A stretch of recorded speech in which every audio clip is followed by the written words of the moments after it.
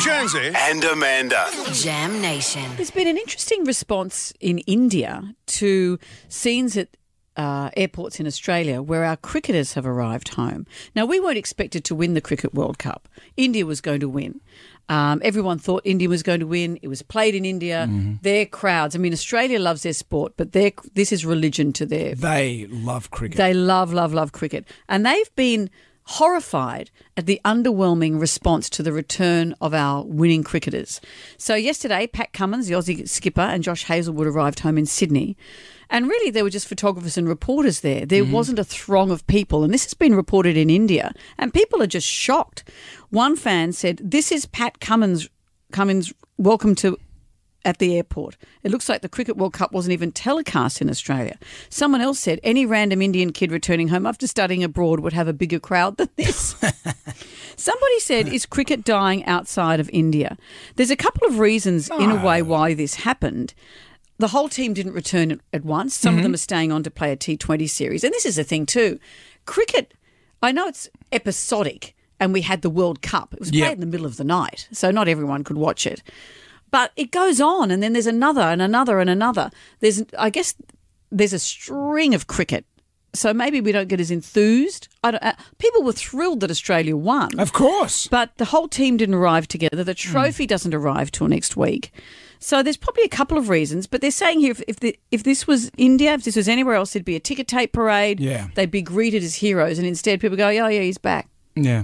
Well, on a Saturday morning, I go past a couple of cricket ovals, and it's just great to see the kids playing cricket. And I'll be walking along, and I'll just stop and watch them play cricket. Cricket's a great game. My children were both playing it when they were young, and I think it's probably my fault they didn't pursue it. Harley's a big cricketer, loves it.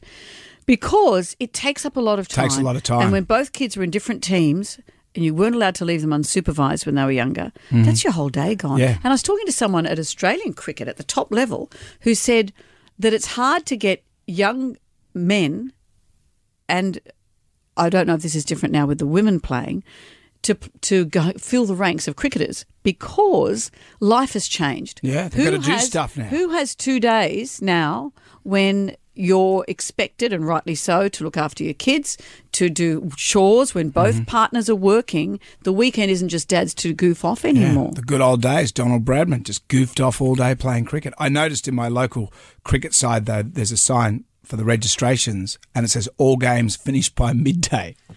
That's what it actually says. See, that's a big plus. All games finished by midday. That's a big plus. That's interesting. Maybe they're doing like T20. Maybe they're doing an earlier, an easier game. That's what it is. Let's go morph with the times. Yeah. All right. Well, who's going to host the ticker tape parade for our cricketers? You are, Brendan. I am. I'm going to rip. Have you ever been a part of a ticker tape parade? No. I when I was working on a building site, so what was that, 88? You were the recipient of a ticker tape parade. I was the thrower of that. Yeah, when I was working on Best sewer worker of 1978. That was when Alan Border, we won the World Cup cricket back in 88, Oh, so we had 89. we had a ticker tape parade for the Yeah, men. and I was on George Street in the city, and I made this get out of town paper plane out of a big A3 sheet of paper, and it flew for ages. The fellas on the site were very impressed. And then we were just throwing all sorts of stuff. See, where do you get, who provides the paper? Well, you had to provide the paper, so we're just throwing out junk. Phone books hitting them in the face. It was Alan Border sitting there, oh, this I'm going to get killed. It's a photocopier coming at me. They were simple times. Maybe that's why we don't have them. When I was part of a ticker tape parade, I like that you think that I was actually I was in the ticker tape parade.